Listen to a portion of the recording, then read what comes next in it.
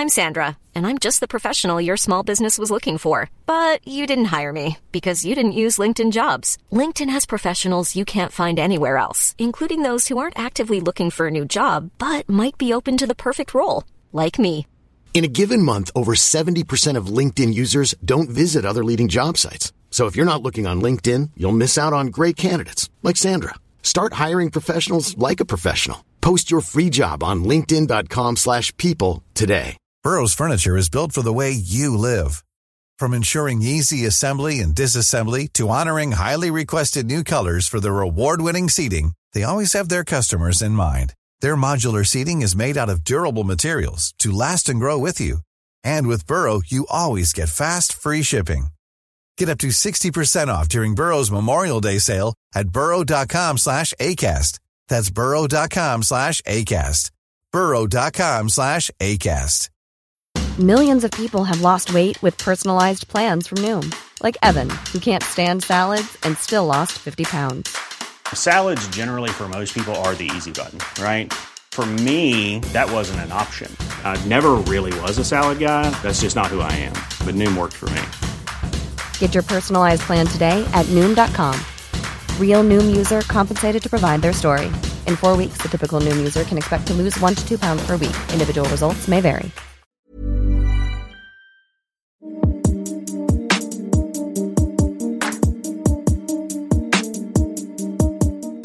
Hello and welcome to my podcast, Second Chance. My name is Raphael Rowe. Please be warned that this episode may not be suitable for all listeners as it contains detailed descriptions of acts of extreme violence. My guest today is Natalie Quirios, a survivor of one of the most appalling brutal attacks imaginable. After being stabbed more than 20 times by her partner when she was 8 months pregnant, she has rebuilt her life and inspired people with her courage and refusal to be bowed by her trauma.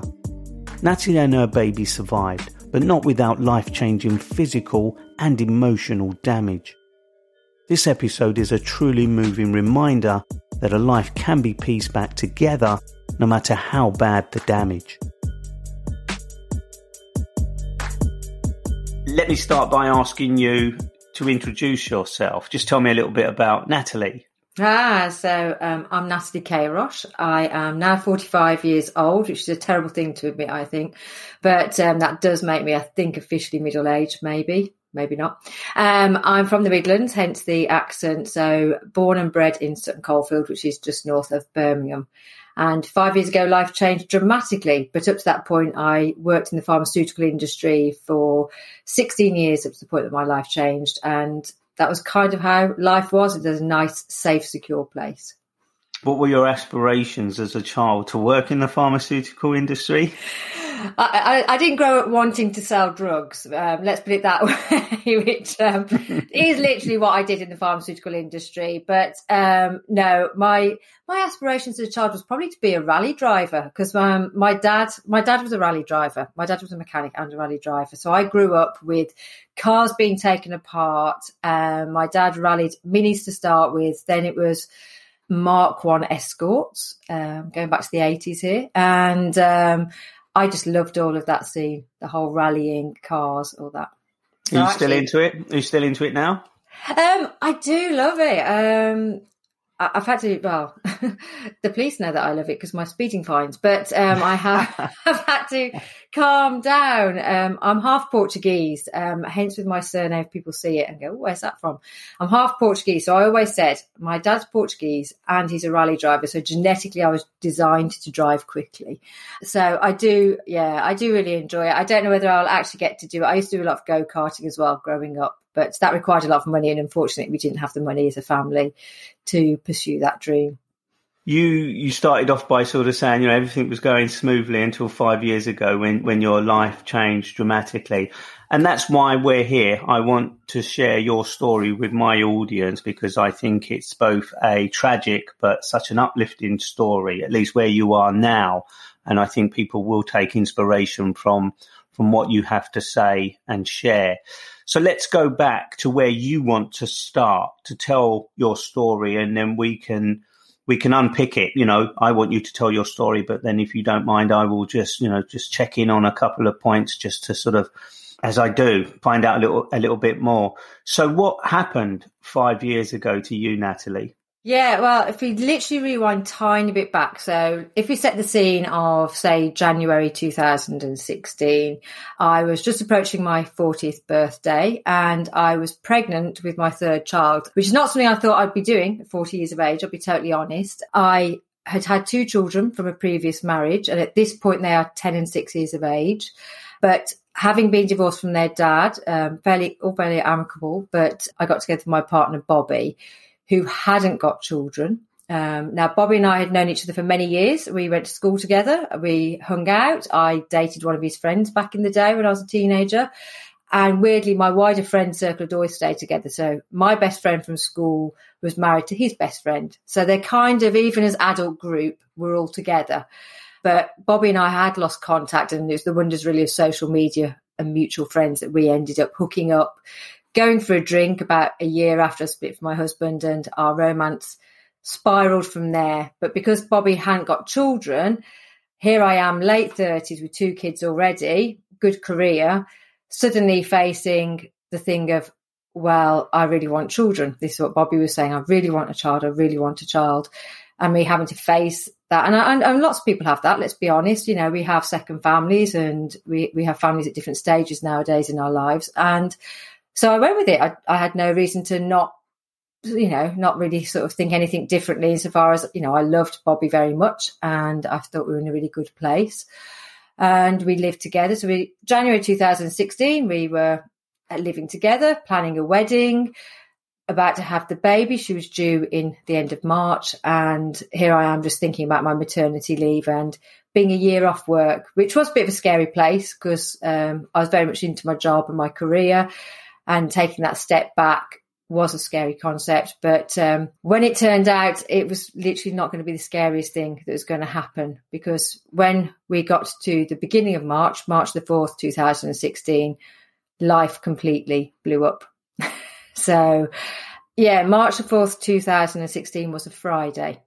And it was a very ordinary Friday. And this is a bizarre thing, because people say, when you have a life-changing moment, do you feel it coming on? Do you feel weird that morning? Do you sense something? Is there this whole thing of a sense of foreboding? Like, no.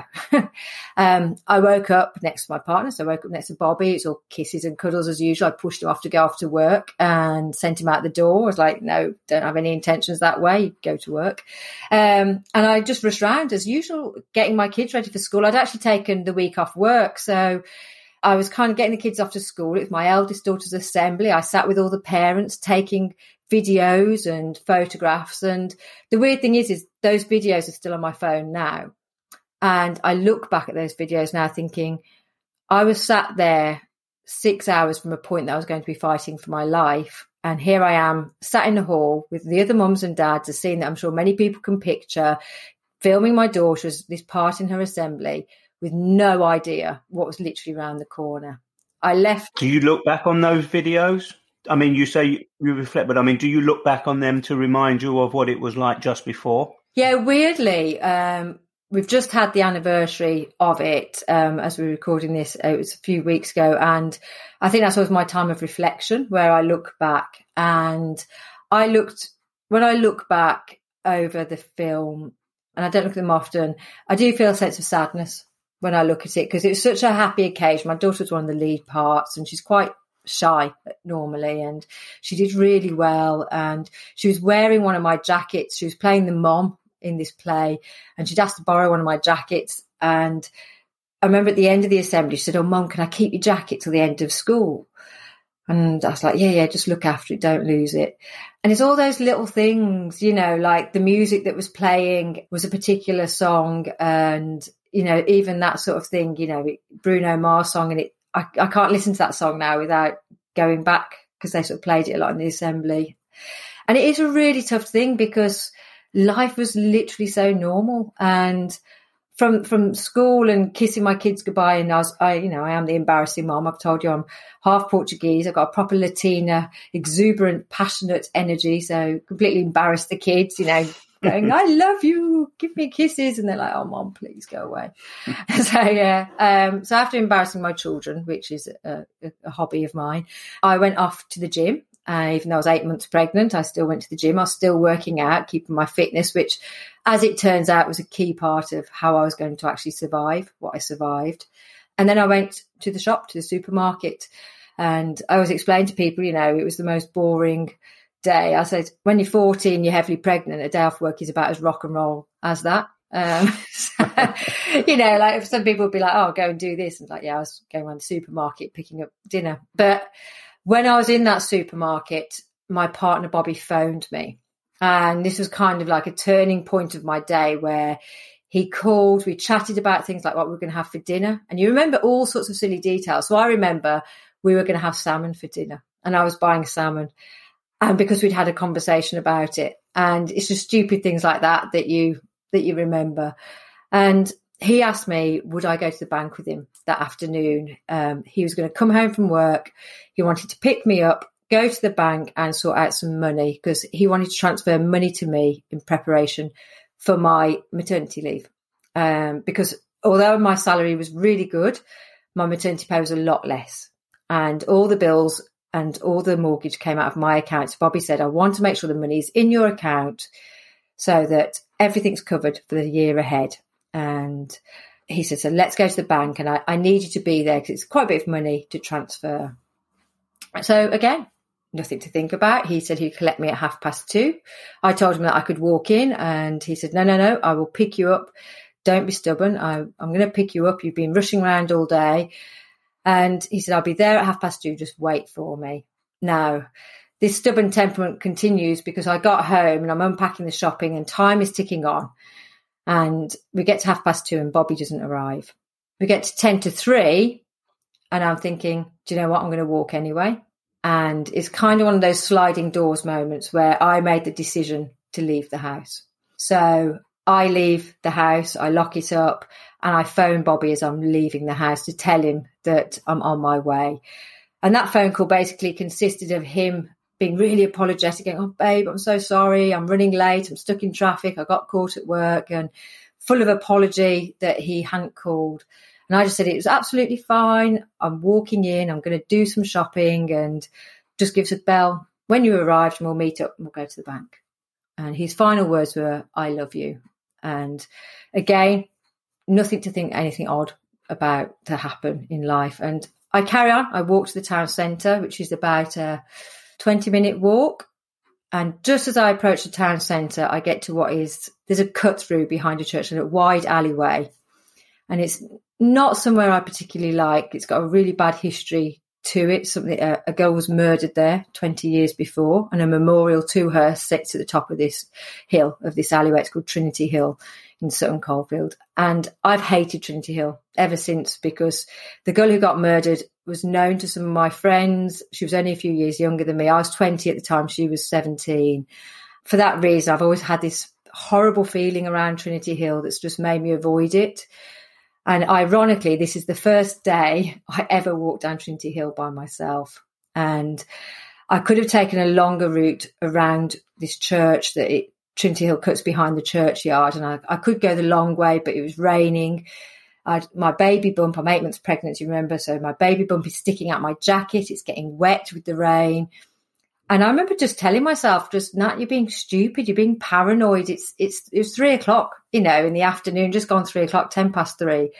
And I was thinking, Nat, just walk down the hill. Stop being so silly. I'll never forget an older woman was walking up the hill carrying these 2 carrier bags.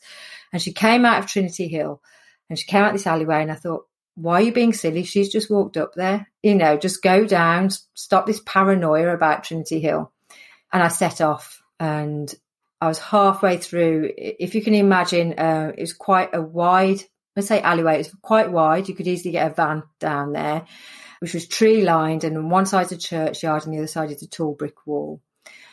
And I'm walking down there, it's steep hill, and I suddenly hear a man running behind me. And as you do, your heart starts to pound because you can hear someone running down an alleyway behind you, which is a scary feeling. And we've heard a lot about that recently. Well, exactly. This is the thing. And I think it is a fact that if you're a lone female, and don't forget I'm a vulnerable female at this point because I'm 8 months pregnant, I look over my shoulder and it is a man, and he's got a hoodie on and his hood pulled right over and his head's down. He's really scruffily dressed, this guy. And my sixth sense is just telling me he's coming after me. And then you've got your little other side. It's literally like having the devil and the angel on your shoulder, one telling you one thing going, he's going to get you, he's going to kill you. The other one going, no, you're safe, don't be ridiculous, you're near the town centre, this is a lovely area, it's 3:00, you'll be fine. And so I've got this argument going on, and I think if I speed up and get out the alleyway, it goes into this dead end road, but there were cars parked up there. I thought if I could get out into the open, I'll be all right, I'll be safe. So I sped up and I got out, and I remember taking a little sigh of relief of I've made it out the alleyway. But then I realised this man is right behind me. And I mean right behind me. You know, if someone walks really close to you and you can feel them in your physical space, you don't actually, if someone stands close to you, you can feel it. They don't have to touch you, but you can feel. And my heart, it's pounding out my chest. And I just think if I step to one side on the pavement, I'll make it clear to him. Just go past, you know, trying to be really casual, like, go past, mate, don't worry, go past. And as I did that, as I stepped to one side, he jumped on me from behind. So all I felt was this thud of this man's arm coming around me over my shoulder and pulling me backwards into him. So it's like every worst fear you've got is now starting to materialise. Now I think, because he's pulled me backwards into him, I can't see him properly, he's pulled me backwards, he's gripped me with his arm, and I can't break free. I'm trying as much, I'm struggling to break free, trying to take my handbag off my shoulder, thinking, well, he's clearly coming to mug me. You know, that's why he's grabbed me. I've got my handbag on my shoulder. And as I try to break free and get the handbag off my shoulder, I see his arm, his right arm flash up into the air. And I just see this very sudden movement. And I thought, I'm sure I just saw a blade. And I look up, and sure enough, he was holding a 12-inch carving knife in his arm, in his hand. And he's got it raised right up in the air above me. And I'm about to scream, you don't need to do that, mate. You don't need to do that, as in, you can have my bag. Just go. And just as I go, he just brought it straight down and stabbed me through the centre of my chest. And not just once, but repeatedly. And time slowed down. That's the only way to describe it. You almost have an out-of-body experience where you realise you're being injured. I can see this knife and I can feel this pain, but I'm still in denial. Our heads do a really weird thing when you're being attacked. I think it's so awful that you're almost trying to reason it. And I remember actually looking at my own chest because I almost couldn't believe I was being stabbed. So I had to even look to where he was stabbing to actually take it in. Yes, you are being stabbed. Now he's doing it repetitively. He's not talking. I'm screaming. And luckily there was a man walking up Trinity Hill. And I screamed to him and I begged to him and I'm pleading with him, please help me, please help me. Now for that man, who's a man called John, who's become friends with me now, Johnny, and Johnny was walking home from work that day. He said he was walking up Trinity Hill with his headphones in, minding his own business. He said, I saw the attacker jump on you. And he goes, I'll be honest, at first I thought you were mates, just messing around, you know, like someone's jumped on you, you're playing, you're ducking. He said, and then I saw your face. And he said, I've never seen anyone's face contorted with fear the way that yours was. He said, you looked absolutely petrified. He said, then I saw the knife. Then I realised he was stabbing you. And he had a choice. I mean, horrific choice. You know, you think of anyone, just put yourself in that position of thinking you're walking home, headphones in, day's all good. And all of a sudden there's now a man stabbing a woman in front of you. And what are you going to do? And Johnny made a very brave decision that he came and intervened. And what I didn't know is behind the attacker, there was another man who was walking down the hill behind the attacker. And he said, on his perspective, he saw this man with a hoodie in front of him. He heard me scream. He heard Johnny shout, get off her. And he said, I saw this knife come down. He says, I couldn't see you because the attacker was obscuring you. He pulled me so tight into his body. The attacker got me so far against him that Tony, who was the man walking behind the attacker, said, I couldn't even see you. I just saw this knife come down and heard the scream. And he made a very, very brave decision. He jumped on the attacker's back. This is a man who's making his way into the town centre, who takes a brave decision to jump blind almost onto this man's back at the same time as Johnny's grabbing his arm. So now that obviously pulls us over to the floor, and all four of us, so the two men helping me, the attacker and myself, are now lying on the pavement. And you can imagine the mess of four people scrabbling around, but the attacker doesn't let me go. He's pinned me down and he's still stabbing me. And this is when my head starts to realise it's me that he's attacking, because he's not stabbing the two men. He's trying to push them off, but it's me. And it's just weird, isn't it? We go into this own sense of paranoia, because I'm thinking, well, I haven't upset anyone. Did I look at someone funny when I crossed the road? Did I scowl at somebody? Or I'm terrible for making sarcastic comments. I think, oh my God, did some sarcastic comment fly out? And I remember thinking, what have I done to him? As if a sarcastic comment would justify someone stabbing you to death. I'm not quite sure. I don't want to interrupt your flow at all, because it's such a powerful story, and I just want to hear your testimony. When you talk about what you're talking about now, where you were kind of questioning whether you'd done something wrong or anything, how do you have the awareness at that moment to even think in that way? Or is it more on reflection that now time has passed, you've kind of conjured up these thoughts to explain away the time where you were in the most terrifying situation you could possibly have found yourself in? No, and that's a really good question, because I remember at the time thinking, why me? What have I done to you? Why me? And when I met with Tony, who was the gentleman who jumped on his back, I was talking with him about the attack. And he said to me, I remember thinking, why me? And he said, you were screaming it. And it was like, he said, yeah, you were shouting at the attacker, why me? What have I done to you? Why me? So I was trying to work it out. And obviously in the moment, I was still trying to work it out. I think we hear these things, don't we? When you hear these things about, if you get attacked, make yourself real to the attacker, talk to them, make it so you're a human being. And I think I was going through those stages subconsciously. I remember telling him I was pregnant. I did scream, I'm pregnant. And it made no odds to this man. And the two gentlemen who were trying to get him off me, they just couldn't get him off me. And in the end, Tony, the gentleman who jumped on his back, grabbed the attacker's arm and pinned it to the pavement with the knife, so that he could just to stop him from stabbing me anymore. So they pin his arm down.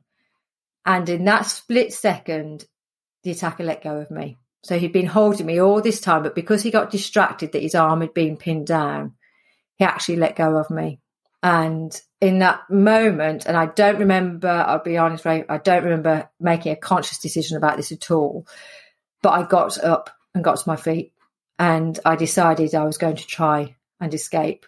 And so I get to my feet, I'm really unsteady, I'm clutching onto my bump, I'm bleeding very badly, and I'm trying to then stagger down the rest of this hill to the town centre. Now, bearing in mind, I can see the town centre ahead of me. So at this point, I've got to my feet, I'm trying to get away, and I'm actually looking at the town centre ahead. So much so, there was a McDonald's that's opposite the end of Trinity Hill, and I could literally see people going in and out of there.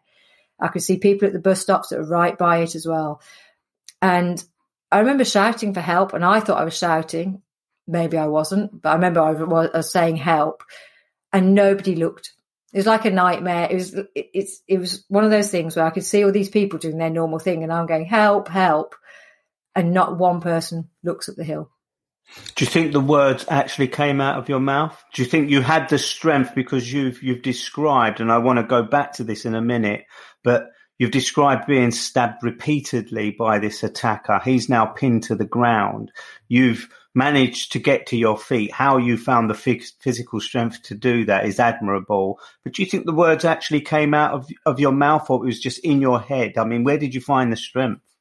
I think even if it came out my mouth, I'll be totally honest, it was probably not even a shout, because exactly what you said. You got to remember, I've been stabbed multiple times in my chest for a start. So my ability to breathe was being compromised right from the beginning. And I was staggering down, trying to get help, realised I wasn't going to make it to the town centre. Because the thing is it's our survival instinct. The adrenaline had kicked in. That had got me to my feet. That got me to start moving. But I soon collapsed. And I actually passed out face first onto the pavement. And the guys who'd been holding the attacker said they suddenly realised I'd gone. One of them, Johnny, was looking round for me thinking, well, where's she gone? There was a girl here a second ago, where's she gone? And he said, I looked down the hill, he said, and you were lying face first and you weren't moving. And he said, I thought you were dead. He said, because you literally didn't move. I came round, but at this point, the adrenaline that got me to my feet the first time had gone and I couldn't stand up. I just could not stand. So I actually crawled on my hands and knees to a brick wall. There was a pillar there it's like a big brick pillar that led into a car park. And I thought if I could get towards that car park, there might be somebody there. So I actually crawled to there and I propped myself up against this brick pillar. And I was just exhausted. I remember at this point, this sense of guilt started to sink in because I was thinking about the fact, hold on, 2 men came to help me and I've legged it and left there with this man with a knife. Yet they came to help me and I've run away. How bad is that? And I remember actually feeling guilty, thinking, oh, I've run away. And when I looked back up the hill, so when I was starting to focus and look back, then again, it was like a scene from a horror film that the 2 men who were helping were still lying on the pavement, alive, but just sort of there. But the attacker was on his feet and walking towards me. He hadn't run off. He was now walking down the hill with the knife. He was actually walking, not running. He walked towards me. And I couldn't move. I was just like a lamb to the slaughter. In effect, I was on the pavement, not able to move. I put my hand up to defend myself. I had one arm wrapped around my baby bump. And that arm was very badly damaged. The knife had gone through my wrist, so it was really damaged. So I was holding that protectively around my bump. And then with the hand that was working, I was putting it up in front of my face to shield myself. He pulled up in front of me and he bent down. He held the blade to my face. And he then started punching me to knock me out, which he did manage to knock me out. And when I came round, he was continuing the attack. And it's quite graphic, so I won't describe what he actually did, but he turned the knife towards my wrist and my baby bump. And then he was trying to get the knife on my throat. And at this point, I realised, I'm begging with him. I remember screaming at him, I'm a mum, please don't kill me. I kept thinking about my kids that I'd left in assembly that morning. And I'm going, I'm a mum, please don't kill me. He made no difference. He said nothing. And he held the knife against my throat. And I remember thinking, this is it. I can't believe that I'm going to, I remember thinking, this is it. This is it. And just as I'm there preparing myself, and I was fighting him off, even at this point, I'm pinning my head down to my shoulder to try and block the knife away from being on my throat. And within a split second, he was gone. So I've gone from him holding this blade against my throat to him actually gone. And I'm really confused. It's like, where's he gone? What I didn't know is one of the gentlemen who had Tony, who had been holding the attacker originally, he went running to the town centre at the bottom of the hill and he stood and he shouted on the top of his lungs for help. Now, I think being a man with a much louder, deeper voice, he attracted attention. But even then, he said Sutton town centre was full. We're talking about 3:20, town centre, college kids around, all sorts of people. It was very busy. He said, only one person responded. One. Out of all these people that heard it, one person. And he was a lad called Callum, who was 18 years of age, who had just come out from getting some food from this chicken place. And he heard Tony shout for help. And to this day, I don't know what made Callum react like he did. He ran across the main road, like literally ran across the road. He ran up Trinity Hill. He said he rounded the corner. He saw me on the floor covered in blood. He saw this man over the top of me. He didn't even realise the man had a knife. And without even a thought, he grabbed the back of this man's hoodie and his belt and he literally threw him off me and threw him onto the ground. And that was at that point. If Callum had been 1 minute later, I probably wouldn't be having this conversation with you. Your throat would have been cut. Yeah. And I wouldn't have survived that.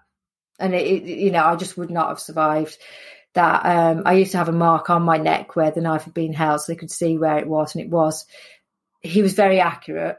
Behind Callum came 3 police officers, which is, again, this is how it's all such a weird, how coincidence, how everything unfolded. 3 police officers were on foot patrol in the town centre. We don't normally have a foot patrol in the town centre.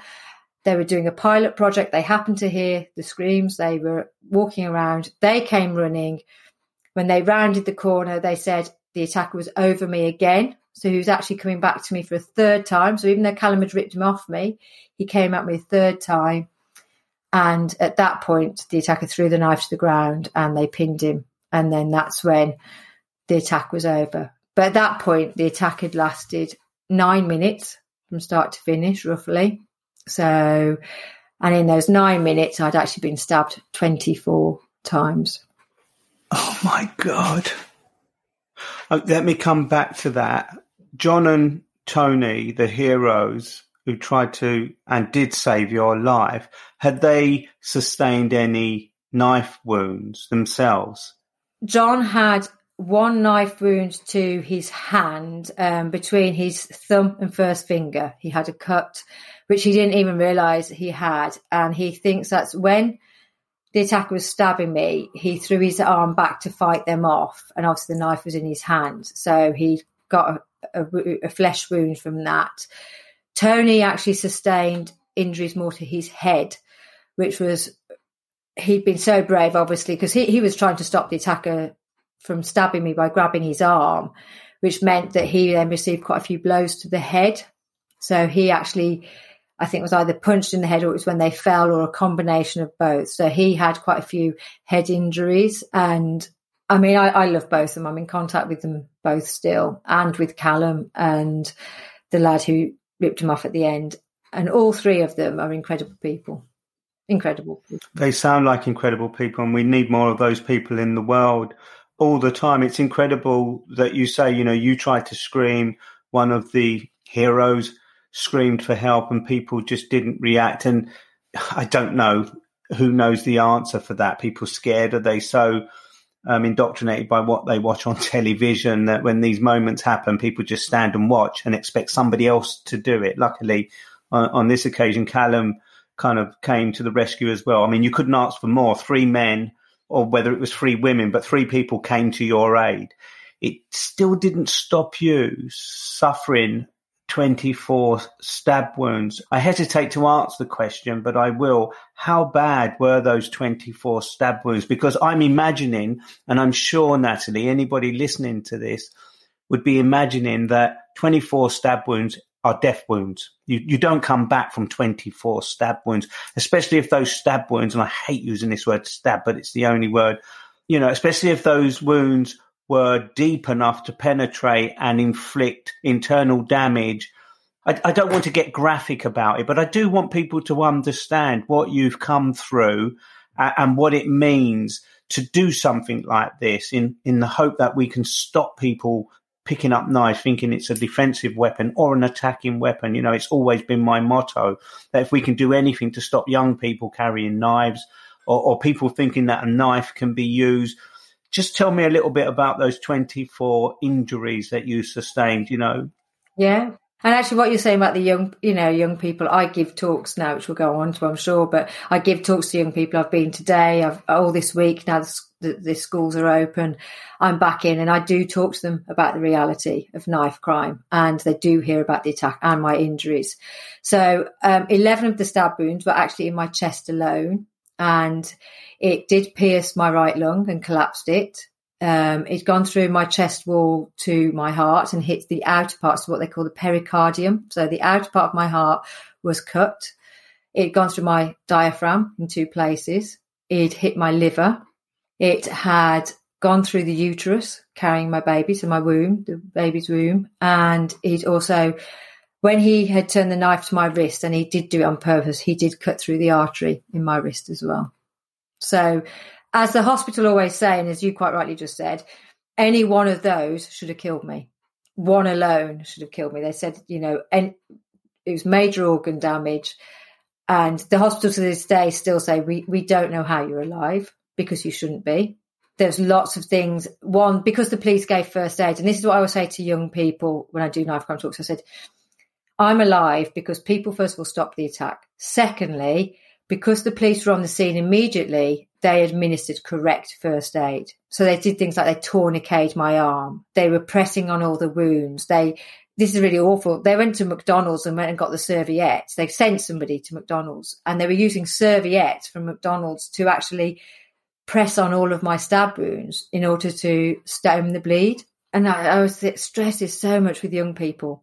I say, imagine you're in a park, imagine you're in a street. How long, first of all, before anyone calls the emergency services, because depending what it is, some kids are afraid to phone 999 because of consequence to them. I said, and also how long before will someone give you first aid? Because if I hadn't have had that first aid, again, I wouldn't be here if people hadn't have stemmed that bleed.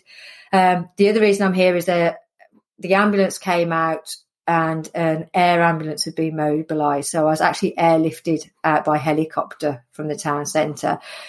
When they landed, they were getting updates from the land ambulance who were trying to obviously put an intravenous line into me to get fluids in, and they were stemming what they could in the bleed wise, but they were getting reports that my blood pressure was only just above what would sustain life. So, when we talk about blood pressures and we say, oh, it's 120/80 or something, and you've got that big figure over a smaller figure. Well, the big figure needs to be over 60 for you to be alive. So usually most people it's 110, 120, but it has to be above 60. Otherwise your heart can't work, your brain doesn't have enough blood. My blood pressure, the big figure was 70 and dropping when I was in the land ambulance. Now, bearing in mind, I'm 8 months pregnant and I'm hemorrhaging and they can just watch it dropping. So the helicopter had been told the chances are this patient is going to be in cardiac arrest. Their heart will have stopped because the blood supply is not going to be enough by the time that you get there. They still to this day don't know how I was still alive. One of the doctors did say the fact that I was physically fit helped because it helped my system cope with the shock better.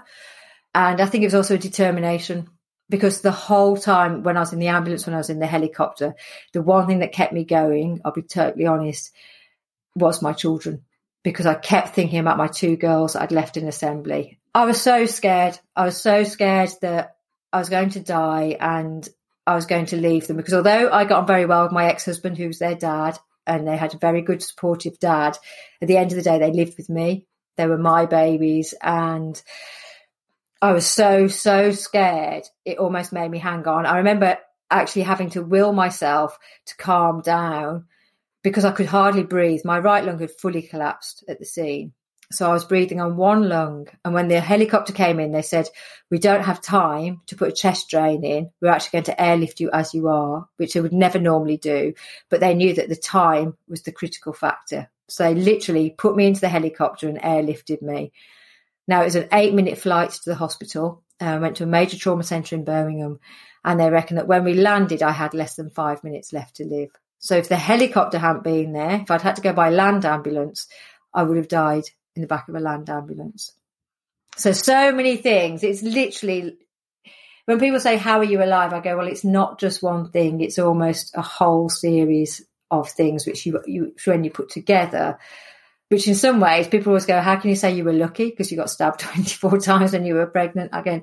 But I was lucky because everything else fell into place. And I suppose one of the questions that everybody's asking now is the bump. Yeah. You know, you've sustained all these injuries, Natalie. Just please tell us what happened to your growing baby. So the whole time in the helicopter, I'm petrified, thinking that we've lost her. And when they rushed me straight into theatre as soon as we got to the hospital.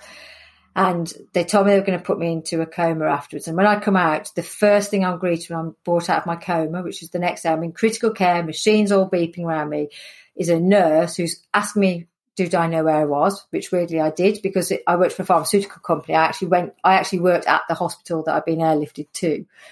And she said, Natalie, we've got some amazing news for you. You have a daughter, and she survived. Nobody thought the knife had cut through the womb and it missed killing her by 2 millimeters. That was the medical report. It was 2 millimeters from killing her. Her blood supply had been cut off. She was pale, she was floppy, she wasn't breathing when they delivered her. They worked on her, and after about 5 minutes she came round. They quickly intubated her, put her into a coma, so breathing tubes in, everything put in. And I was told, and she did sustain brain damage, I was told to expect that 1, she might not survive, and 2, if she does survive, she could have severe brain injury for life. That little girl is now 5 years old. she is in normal school. That's an awful word to say, mainstream school. She has had some speech difficulties. She might have learning difficulties when we get through these school years. They've not been at school much, clearly, because of COVID. But she is a fighter. Seriously, the girl's a kick-ass little fighter, determined. Well, we know who she takes after, don't we? Because, you know, people can't see you, but I can see you. And you look like a petite fighter. You know, you don't look like a giant woman who sustained all these injuries. And I was inspired to talk to you because I heard your story on a news report, and I just know that people would find what you have to say inspiring. And it's so lovely to hear that your daughter survived and you've been able to develop that relationship and you got back to your other children. Tell me about the attacker, or what can you tell me about the attacker? We know he was a beast of a man who did such a horrible thing. Did you ever find out who he was? And then tell me what happened to him. So he was arrested on the scene, the attacker. The horrible thing when I came out of my coma, I'm in critical care, and I wasn't allowed to have any family around me because it's now a criminal case and it's a very lonely and isolated place. And there was a police guard by the bed. It was classed as obviously attempted murder. They thought it was going to be a murder scene. That's how they dealt with it. And police officers came to the bedside to question me. So you can imagine, you've come out, you know, it's like if any of you have had an operation, you come out and you're bleary and your head's all over the place. So I've just come out of a coma after being in surgery. I'm totally not with it. And I've got these police officers standing, looking very formally all around the bed. And I'm lying flat on my back with all these tubes coming out of me. And they ask me questions. I tell them what I remember. And then they broke the most horrific news that the attacker was known to me, and not only that he was known to me, that it was actually Bobby, my partner, the man who'd left home that morning, the man whose final words, if you remember, were, "I love you, I'm stuck in traffic," the man whose baby I was carrying, the man who pushed for us to have a baby, the man who I was planning a wedding with. And my world fell apart. There's no other way of putting it. My world absolutely fell apart. It just blew up because I couldn't take it. Sorry, I feel kind of confused here because, sorry to interrupt you, Natalie. No. You probably saw the shock on my face because obviously I've read some details about your case. It wouldn't be fair if I hadn't, although I don't tend to try and find out too much because I like to react as you tell me. And that's, but I didn't know Bobby was the same guy. Because the name in the newspaper that I read doesn't say Bobby. So I was imagining that you were about to say it was an ex-boyfriend. Sorry for interrupting. Your world fell apart. My world fell apart. So people always say to me, when he was attacking you, did you not see it was him? So I have to sort of set the context that, as I said, the attacker jumped me from behind. Now, I obviously didn't know at the time, but what I've learned since is Bobby had multiple layers of clothing on during the attack. He had 4 tops on. And on the outer layer, which was this hoodie, big hoodie, he actually had a rucksack that he was wearing underneath it, but on his front to pad himself out. In the rucksack, he had spare clothes and he had spare shoes. He had the trousers on that he'd gone to work that I'd seen, that I'd washed Bobby and dried for him. But over the top of that, he had a pair of jeans. So he had 2 pairs of trousers on. He had 2 pairs of gloves. He had latex gloves with gardening gloves over the top. And in his back pocket, he carried a black bin bag. So he pulled the hoodie right over. It's weird because if people see in the media, they'll see his mugshot and you'll see that he's quite bearded almost, like very heavy stubble beard. And I actually remember now looking back saying to him, because he normally was quite closely shaven and he might have a bit of stubble, but quite close. I remember saying to him, "Crikey, are you going to shave this week? Because you got quite a beard developing there." But now you look back and you think, well, actually, I think that was all part of his disguise. He was purposely looking as different as he could. So when he started the attack, no, I didn't realise it was him. It felt like a very bulky man. I couldn't see his face.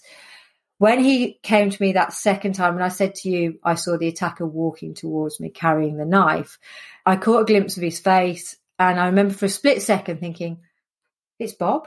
And I remember getting excited thinking, how does he know I'm here? How's he found me? He's come to, thinking he'd come to help me, rescue me, whatever.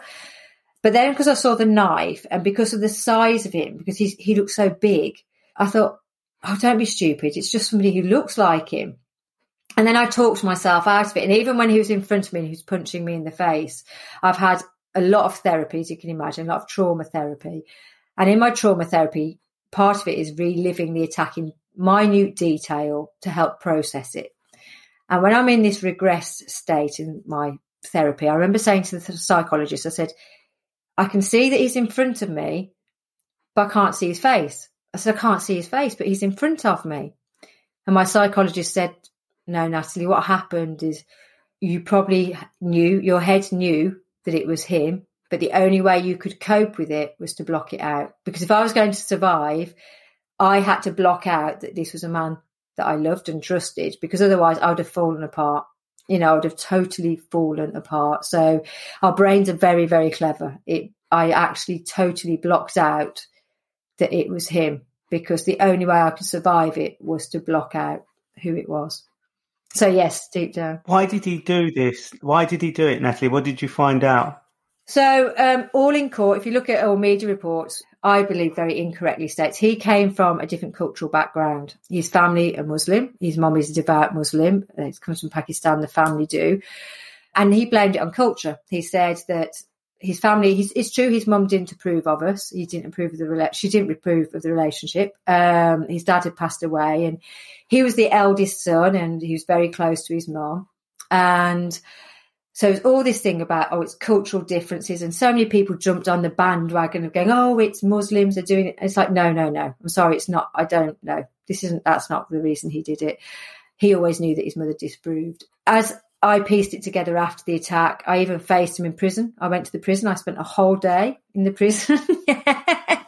Was this part of a restorative justice? Yeah, I didn't even know it was process. Called that. I didn't even know. I mean, was you helped through that process, or did you just rock up at the prison when you felt fit and capable?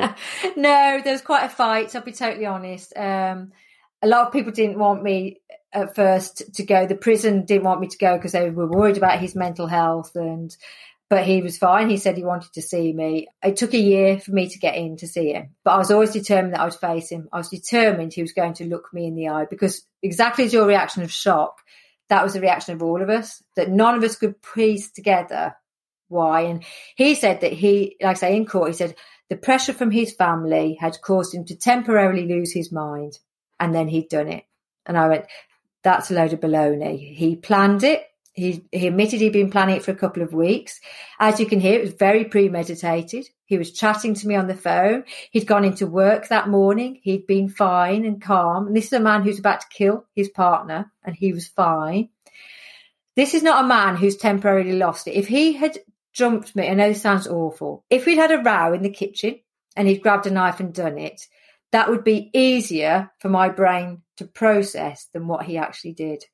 Because to me, that's somebody who's temporarily lost it, potentially. But he planned it. He was, crikey, he had 2 pairs of gloves on. He had multiple tops. He had multiple trousers. He had spare clothes with him. He had spare shoes with him. He had a black bin bag. He had everything planned out. This is not a man who's temporarily lost his mind. And he blamed his culture as an easy get out clause. The truth of it is I worked out from, like I say, everything I found out in facing him, because he was very calm when I faced him, was he told a lot of lies. As it turned out, he was actually a pathological liar, probably had been all of his life. And everybody who met my ex-partner would say he was a lovely man, so well-spoken, so well-educated. What a, truly amazing man. But what he might have told you, for you to think that, was probably based completely on lies. So he lied to his family, he lied to me, he lied to friends, and he lied about the most ridiculous things. But whatever he lied, it always put him in the best light. So if he told you about a situation, he would frame it so he sounded like the nice guy, and almost slightly subservient. He didn't show massive arrogance, but it was all a facade. And I think he was manipulating lots of people. And as I got closer to having the baby, he suddenly realised he wasn't going to juggle all of these different lives. He was getting kicked out of his business because he'd been ripping his business off financially. So his business partner was kicking him out. And I think he saw that everything was starting to unravel. And in his sick brain, I think he thought that if he got rid of me, well, that got rid of a big part of his life, and he could go back to being the wonderful son and the wonderful person, because I truly believe he thought he was going to get away with it. That's why he stabbed me so many times in the chest to start with, because all of my stab wounds to start with were in my chest. And actually, as you heard from my injuries, all of my injuries were very focused.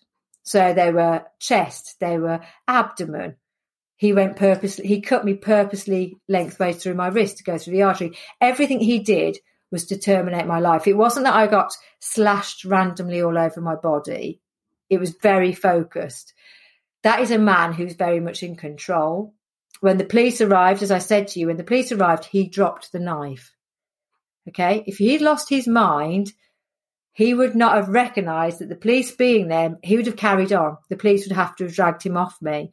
The second the police arrived, he threw the knife down. So he was cognizant enough of what he was doing and what was going on that he dropped the knife. Now, unfortunately, in court, he pleaded guilty to attempted murder of me and attempted what they call child destruction of our baby. He pleaded guilty to both, and there was GBH or ABH of John and Tony because they had obviously suffered injury. And the motive was never really questioned or looked at. What was his brain thinking and why did he do it? And although the judge in his summary said, you are a very dangerous man because there was no warning of this, you were calm and you were cold and you committed such a horrific act of violence and everything. And it's really, to be honest, the grace of God that I'm here or whatever it is, chance. But then they started going on about him being a good man, and he ended up getting just 18 years to serve a minimum 12. So in 7 years' time, he's eligible for parole. And the thing that I think gets to me is because he pleaded guilty, they didn't look enough into him as a character. And they accepted this judgment of, it was cultural difference, put lots of pressure on him. He lost his mind, but he's okay now. And that's kind of the summary. How does that affect you now, thinking that, do you feel that that justice is not the right word, but him going to prison for 18 years for what he did, most people would think that's not enough. What do you think, Natalie? I don't think it's enough. I really have to be honest. The sentence started off, first of all, they talked about whether he'd be a lifer, whether he'd get a life sentence. But then the judge switched it to, okay, well, let's start at either 28 or 30 years. Because he pleaded guilty, he got the full tariff. He got a third off his sentence for pleading guilty. So all of a sudden, we went from 30 years to 20. Then, you'll love this bit, he had lots of character references from doctors and accountants and lawyers that he knew, all testifying what a lovely man he was. And because of good character, literally you said in those words, because of good character, he got a further 2 years off his sentence. Why did you go to see him in prison? Was it about closure for you? Was it about understanding? Because you knew what had taken place in the court wasn't true. You knew that when he said, I loved you, and then attempted to kill you, that there's a big gap between the two. So I have two questions here. One that's just come to mind, and that is, during the time you were in your relationship with him, and I suppose this goes to any kind of situation, but during the time you were in your relationship, Natalie, did you not see through any of his lies and his pretense, or did you ignore that because you were just enjoying your relationship?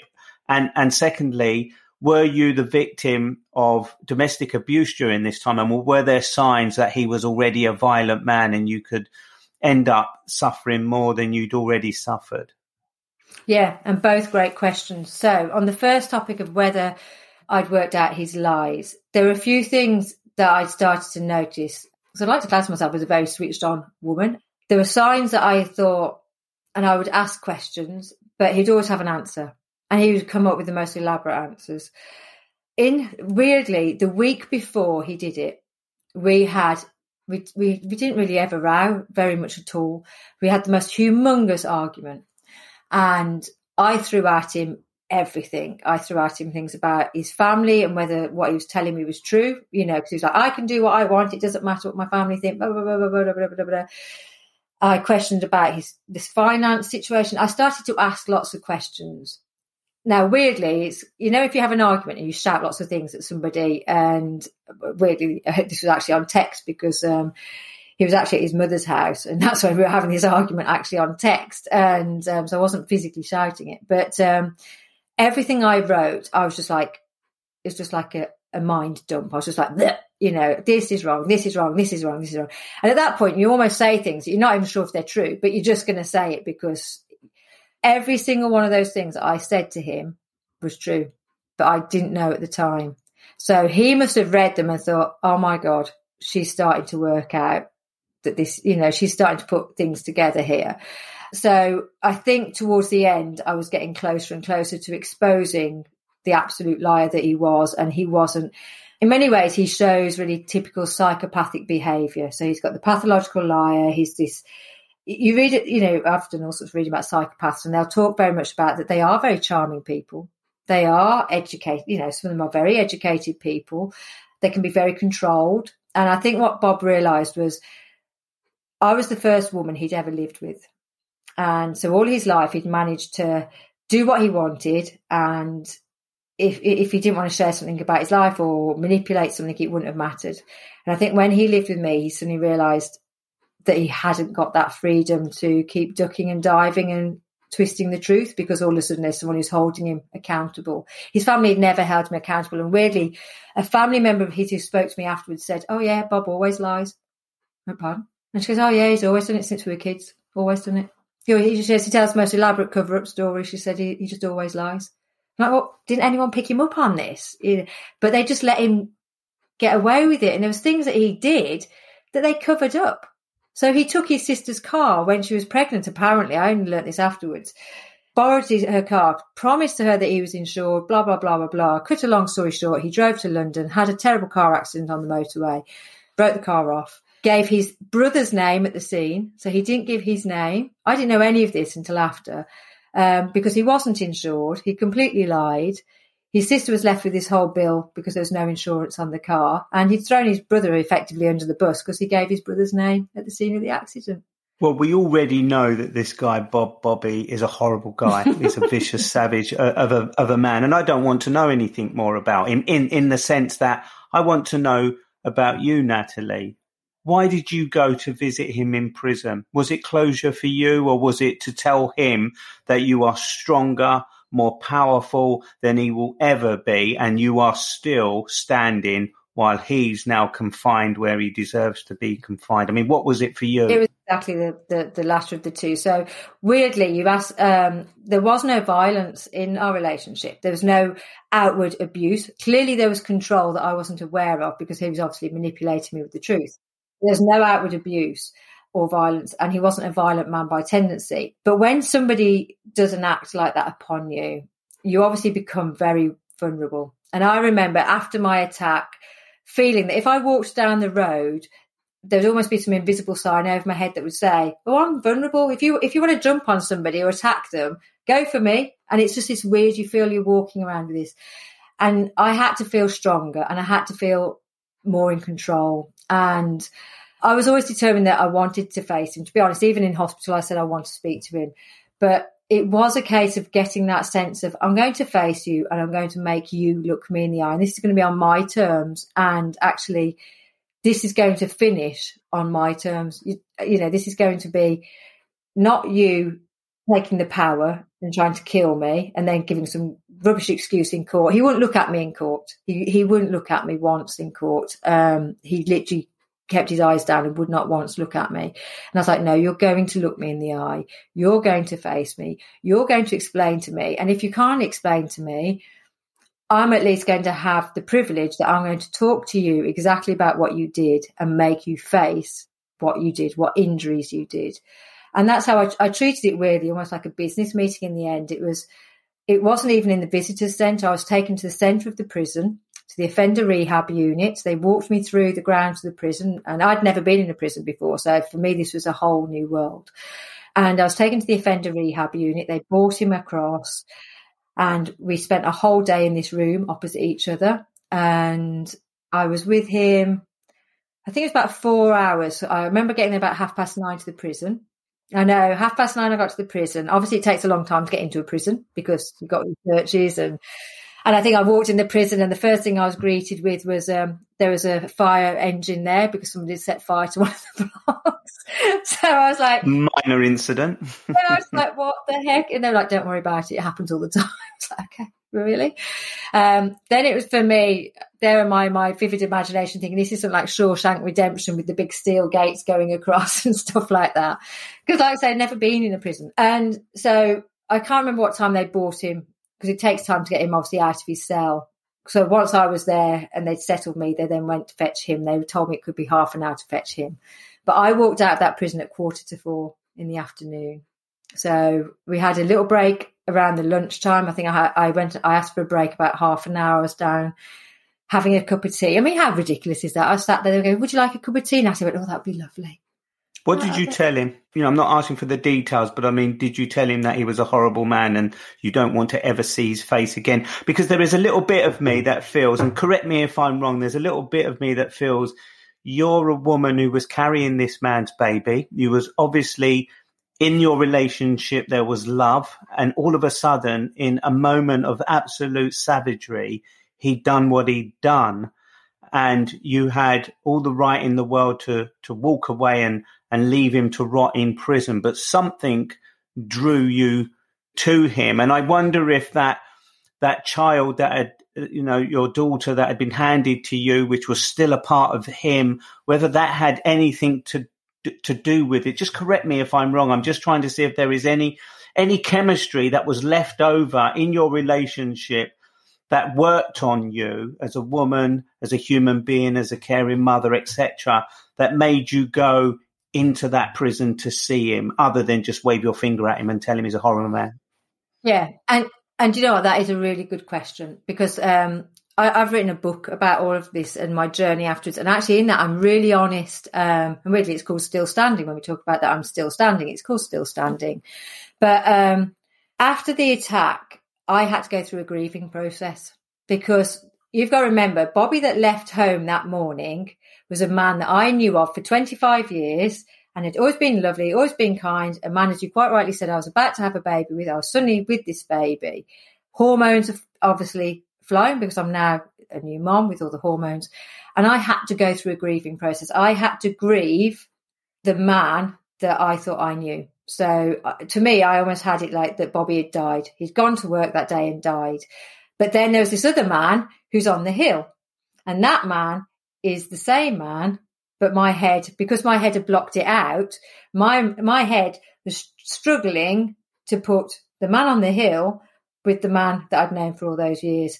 So I did have a grieving process. It took me time. And people go, oh, my God, I can't believe that, it took you time to grieve him and you cried. And I went, well, no, because he literally, to be honest, the man I knew did die, because the man I knew didn't exist. So therefore he did die. And there's a man sat there who's a complete monster that I've got to accept, well, hold on, this ain't being hard to say, this psychopath sitting in prison is the same man who was at home, but I've got to put the two people together. And I think there's part of that for me to try and put the two people together. By the time I got to the prison, the attack was March 2016. It was June 2017. So it was a year and 3 months later. Weirdly, it was so it's a year on. The trial had been in the June. So it was actually 1 year on from the trial that I actually walked into the prison. And I think by the time I got to that point, luckily, because they'd held me off for so long, which was probably partly why they held me off for so long, if I'm honest as well, it allowed me to get into a very different place emotionally. I think if I'd walked into the prison when we did sentencing in the June, if I'd gone in the August or September, it might have been different. I think by the time I went in June 2017, I was actually in a much stronger place. I'd found out so much more about his lies. I'd come to terms in the best way that you can with what was going on. And for me, it was this sense of closure of, I want to face him. And I also want to say goodbye to the man that I thought that I knew. And I did say goodbye. And when I walked out of HMP Birmingham that day, and you will know that it's a weird sensation in prison. I remember walking out of the prison gates, and even though they'd walked me through the rec yard to get out, I'd gone past all the recreation yards. So I was in fresh air, in inverted commas, with your central Birmingham. You know, it's weird. It's still an oppressed air, because actually, as soon as I walked out the actual front doors of the prison, it was only then that I actually felt fresh air. And that's really bizarre. Really, really. You took a deep breath. Weird, isn't it? Yeah, I do it every time. I do this Netflix series, and people may have noticed that when I walk out of the prison to do my last piece to camera, I take this deep breath, because I know that I'm sucking in an air that you don't get inside the walls. I digress. Have you had any contact with him since that moment? No contact whatsoever. So that day, I set it very clearly. We talked about... One section was me talking about what he remembered of the attack. And there were questions I had, like ridiculous part. Imagine having a jigsaw puzzle, and I'd been this detective putting all the pieces in that I could, from asking different people, finding out different things. But there were pieces of the puzzle that I needed him to provide me. So things like, for me, it was really important to know, how long had he been following me? So at which point did he start walking behind me? So how far had I been walking with him behind me? And it's things like that, you know, like where did you leave your car? Where were you parked? It was all those details that I needed to know, just for me. And where were you when I made that phone call to you? When I phoned you and you said you were stuck in traffic, where were you exactly? What were you doing? And he was quite reluctant in answering quite a bit. And he actually said to me at one point, I don't remember. I know that's a lie. Don't remember. So we did this section of trying to get the facts, which I got some of them. Then we talked about the emotional state, because I wanted him to understand what he'd left emotionally. So I was like, this is what you've left me. These are the physical injuries. And I took photos of my injuries. And this is the horrible part. I took photos of my injuries, the forensic photographs that had been taken, which I got permission to take in. He looked at the photographs, and then he was actually looking on my body to see where the scar was. He was looking at it as if I'd given him some murder textbook, you know, and it's like, oh, look at these gruesome photos. And it's like, he was looking at them and then looking at me, and I was thinking, oh my God, but you've inflicted, this isn't, he talked as if somebody else did it. He literally talked to me as if it was somebody else. That's his way of not coming to terms, but that's his way of overlooking what he's done, the horrific thing. Not coming to terms is what I should say. I don't want to dwell on this point, because I suspect it is a sensitive point and always will be. But, you know, you have a daughter with this man. Did he make any inquiries about your daughter? And what's the situation now? I know your daughter's only little, and it's going to be very difficult to tell her what you've got to tell her if you haven't already. What decision have you made? I'm not interested in what he wants or doesn't want, what you want, Natalie. Yeah. Well, as you can imagine, what he did ask about seeing her. So when I was with him in the afternoon part, we talked about the little one, and I made it very clear to him he was to never contact her. He was to stay away from her. And when she's 18, I said she will have the choice, because when she's 18, she's an adult. I can't stop her. I hope that she'll never want to see him. But if she does, then, you know, I'll do what I can to support her. But I said, I don't want him to contact. So clearly, because his minimum term is 12 years, when she is 12 or 13, he could be out of prison. And that's a horrific thought, that my daughter will just be hitting her teenage years when he could be out, which is a very vulnerable age. You know, I've got two older daughters and I know what that age is like. It's a very vulnerable age, I think, for any child when they hit that whole puberty. There's so many things changing and rebellions kick in and all sorts. And if she's like me, I dread to think what she'll be like. But I think you should hope that she is, because you're an incredible person, Natalie. You know that. Anybody who knows you knows that, and anybody listening to this will feel that. So you should be very proud of the fact that she's going to be anything like you. You're a resilience in the making. It's incredible. Have you told her? So what she knows so far is she knows that Mummy was hurt on the day she was born. She knows that we went in a helicopter. I do a lot of fundraising for the air ambulance. So she knows the helicopter that we went in, and we've got a little model of the actual helicopter. She knows now, because my hand is quite bent, got very badly damaged. So the tendons and the nerves weren't able to be repaired properly. So my left hand is actually quite badly damaged. So she was asking about my hand last year. And she's going, Mummy, why your hand? And she sort of went, why hand? And she's like grabbing my fingers that's quite bent. And so I did say to her, I said, well, remember Mummy got hurt when you were born and when you were in my tummy? I said, Mummy got cuts. And those cuts were made by a knife. And some people we have knives for good things, for eating our food. Some people use knives in a bad way. And somebody used a knife in a bad way on Mummy. And that's what made Mummy very hurt. And that's why Mummy had to go in the helicopter, because Mummy was very poorly. So she knows that it was a knife and I got cuts, as we put it, and that Mummy's scars, all of Mummy's, these marks on Mummy are because of the cuts.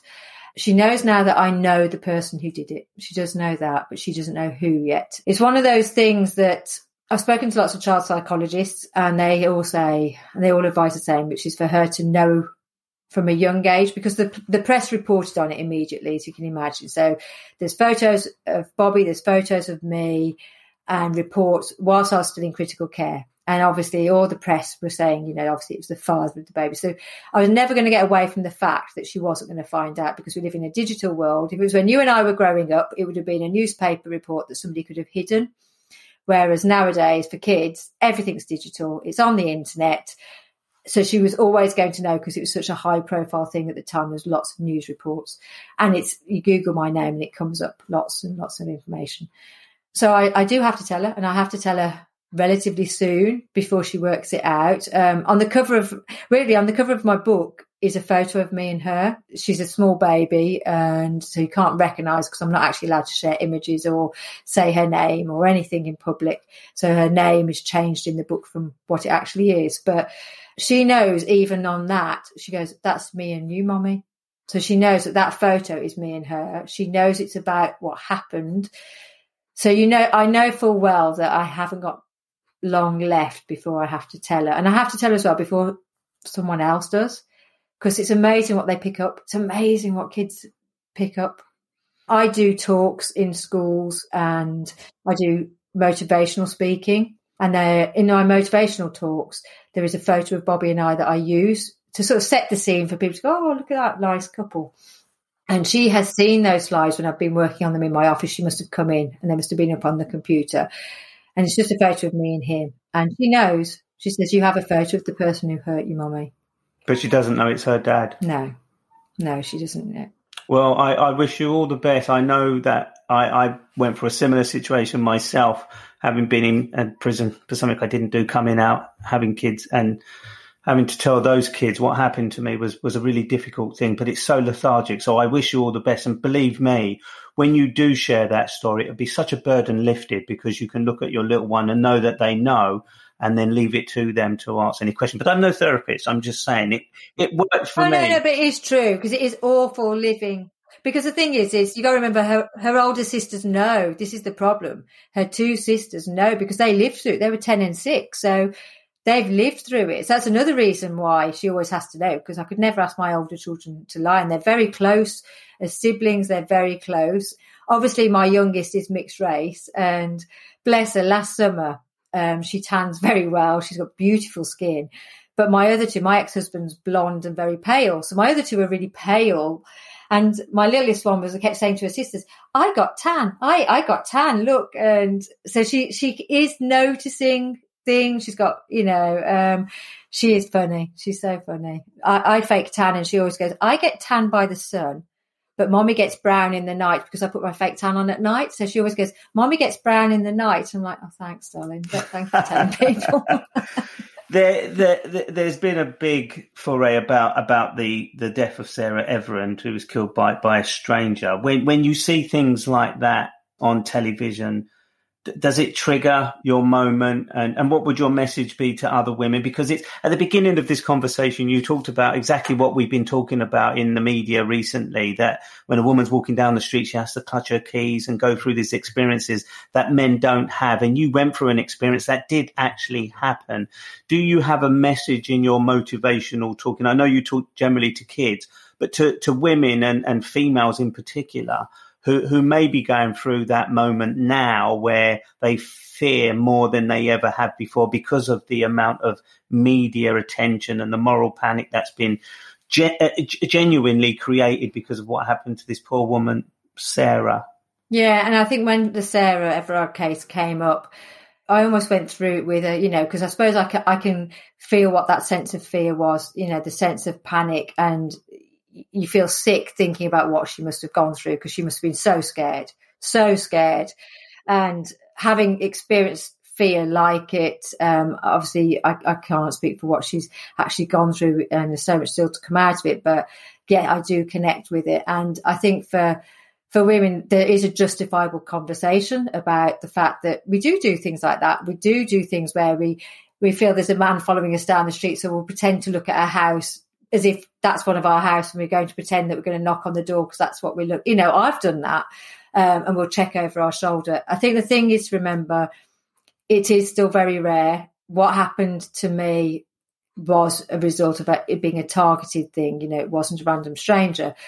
But the thing for any woman to remember is, even at the worst, we have so much fight inside of us, and we shouldn't have to use it. But as you said at the beginning, I'm 5'4", I'm relatively small build and things, and shouldn't have survived what I survived. But our inner resilience, our inner strength is unsurmountable. And actually, we have enough drive, and we have to have that belief in ourselves that we might be physically smaller than men, and we might be weaker, because, I'm not as strong as most men. I'll be totally honest. I'm not, some sort of superwoman or anything else, but we have a strength and we have a resilience that we can get through some amazing things. And I think everybody should remember that.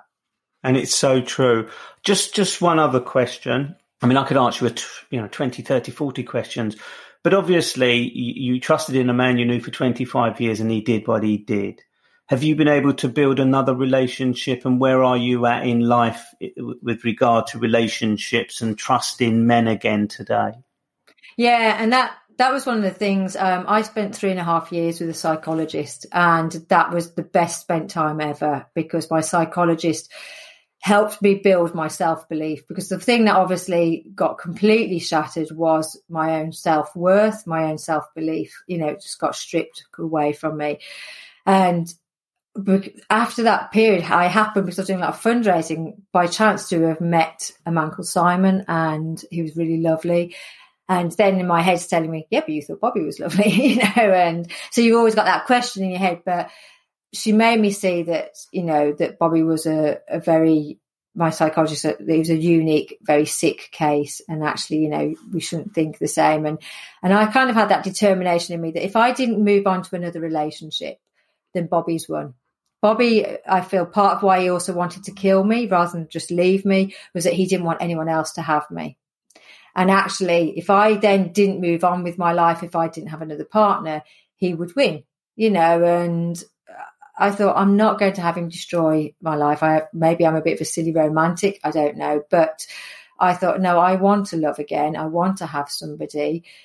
It had to be at the right time. So it did have to be once my therapy was really well through, and I got through sort of, 3 and a bit years of it at that point. But I am with somebody called Simon, who is lovely. We've been together, crikey, a good 1.5 years, nearly 2 years, and he's incredible. And he has to put up with all sorts of things, because obviously I question things, and he's got used to the fact that if something doesn't stack up in my head, I'm going, but what about this? But he's so open, and he knows that transparency and honesty is so key to me, and luckily I've got that with him.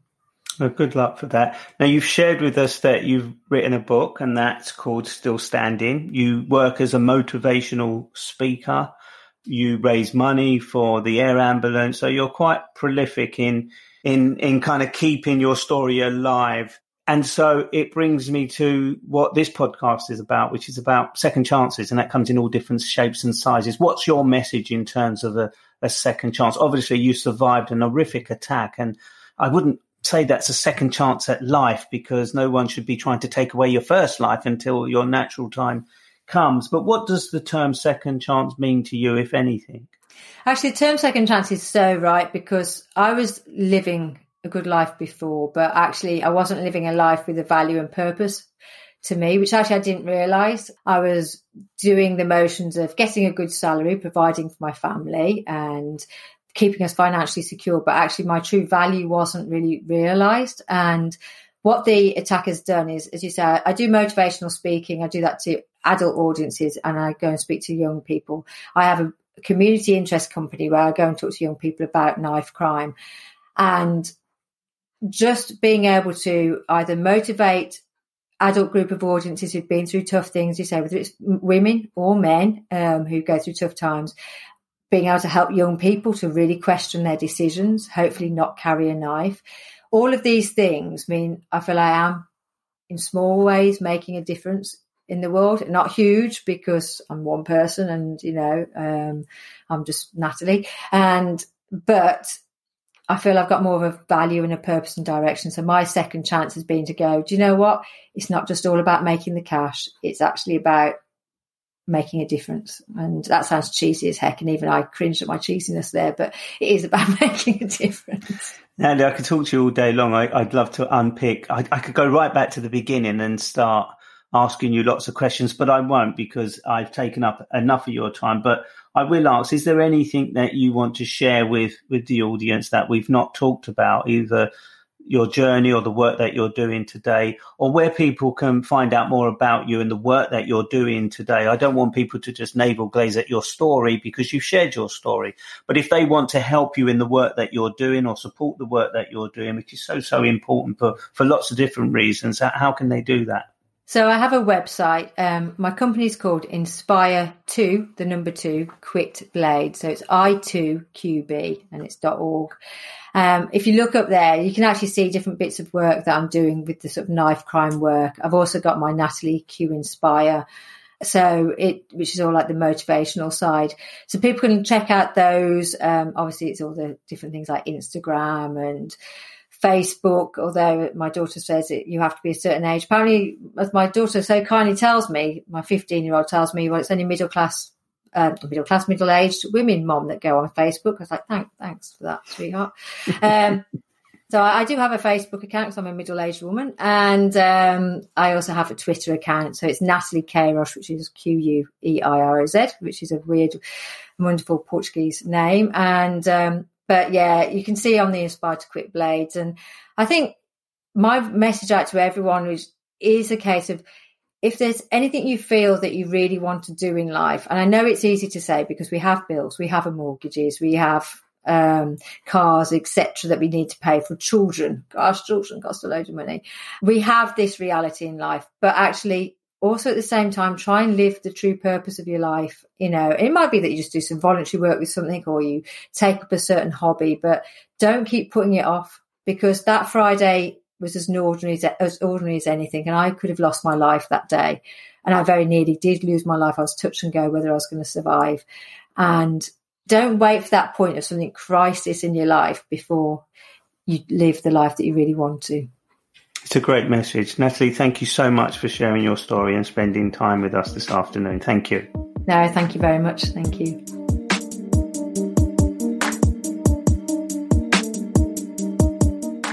Thanks for listening to this episode, and please share and follow us on social media.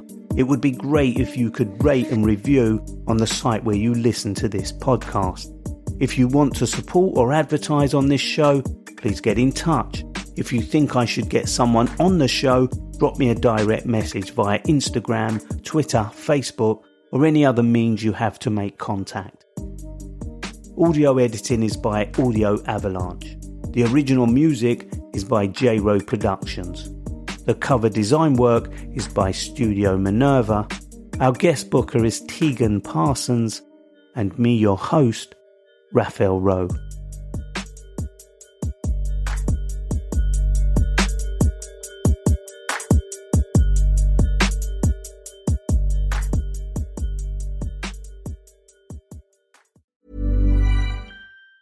Even on a budget, quality is non-negotiable. That's why Quince is the place to score high-end essentials at 50 to 80% less than similar brands. Get your hands on buttery soft cashmere sweaters from just $60, Italian leather jackets, and so much more. And the best part about Quince, they exclusively partner with factories committed to safe, ethical, and responsible manufacturing. Elevate your style without the elevated price tag with Quince. Go to quince.com/upgrade for free shipping and 365-day returns. Planning for your next trip? Elevate your travel style with Quince. Quince has all the jet-setting essentials you'll want for your next getaway, like European linen, premium luggage options, buttery soft Italian leather bags, and so much more. And is all priced at 50 to 80% less than similar brands. Plus, Quince only works with factories that use safe and ethical manufacturing practices. Pack your bags with high-quality essentials you'll be wearing for vacations to come with Quince. Go to quince.com/pack for free shipping and 365-day returns. When you make decisions for your company, you look for the no-brainers. If you have a lot of mailing to do, Stamps.com is the ultimate no-brainer. Use the Stamps.com mobile app to mail everything you need to keep your business running with up to 89% off USPS and UPS. Make the same no-brainer decision as over 1 million other businesses with Stamps.com. Use code PROGRAM for a special offer. That's Stamps.com, code PROGRAM.